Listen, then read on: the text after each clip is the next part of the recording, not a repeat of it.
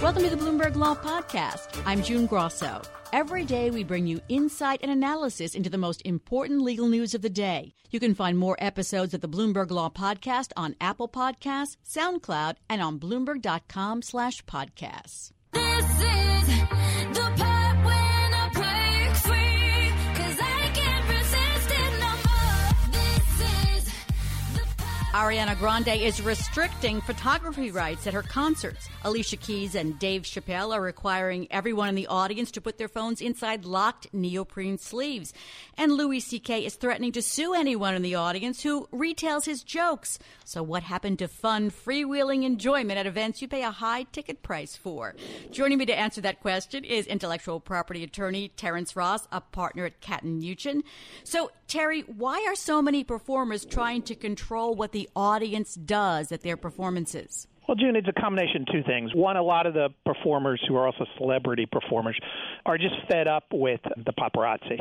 So that's part of a bigger issue. The second part of it is that as part of the total packaging of performers that goes on nowadays and entertainers, they want to present an image that is carefully choreographed, and they can't do that without controlling the photographers at the performance venues.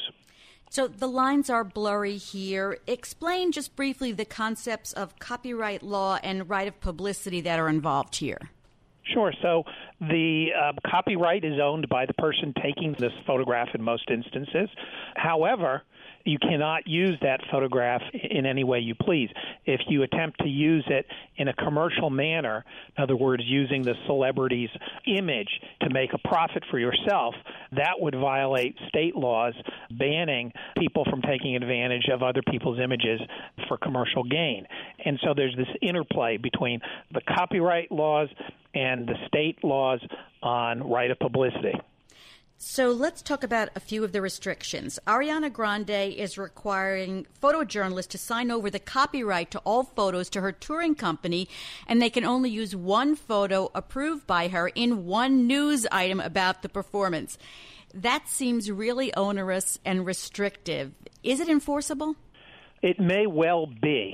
It depends on how it's drafted up. And the problem, I think, with her individual contract, based on descriptions of it, and I haven't actually read it, is that she may have gone about it in the wrong way. But as a theoretical matter, it is possible for her to set up a contract with the photographer such that as a condition of getting access to her performances and being allowed to take photographs, that they surrender any copyrights in it.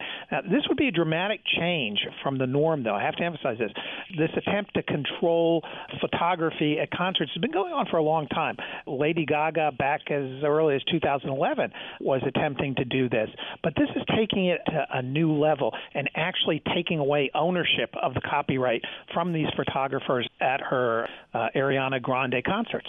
Louis C.K., who recently resumed touring after a 9-month break following public admission of past sexual misconduct, got some bad press over some controversial jokes. So the audience going to his concerts got a notice threatening to sue them if they shared his jokes in whole or in part in any form, media, or technology without written consent.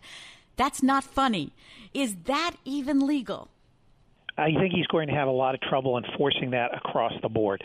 Does he have a copyright in his jokes? Of course he does, at least in the written form. However, if someone comes out of his concert and says to a friend, "Oh, did you hear the one about," and then repeats the joke, arguably that is not a copyright violation. The other problem here is that most jokes that are so short, you run into problems with the fair use defense.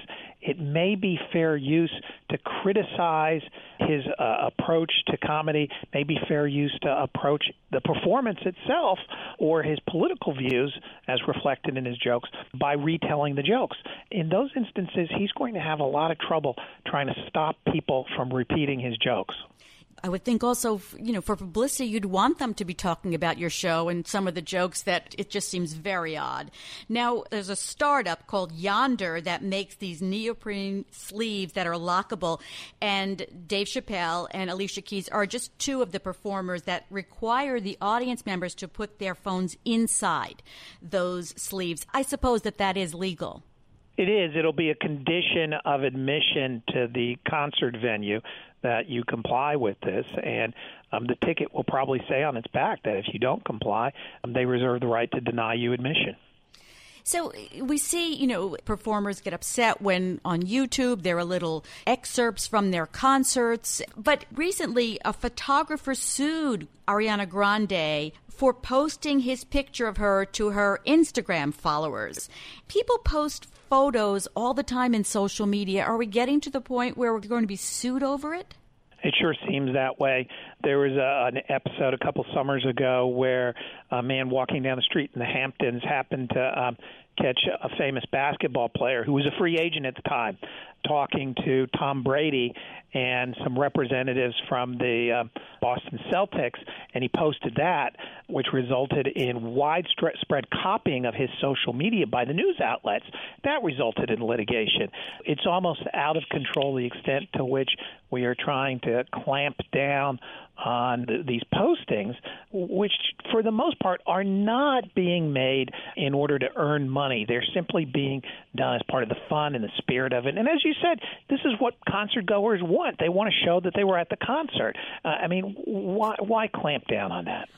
Though I have to say, at some concerts, for example, I'll mention Beyonce's, you can barely see her because of all the phones going up during the whole performance. So there are some performers that want to cut that down as well, which I think is probably for the best.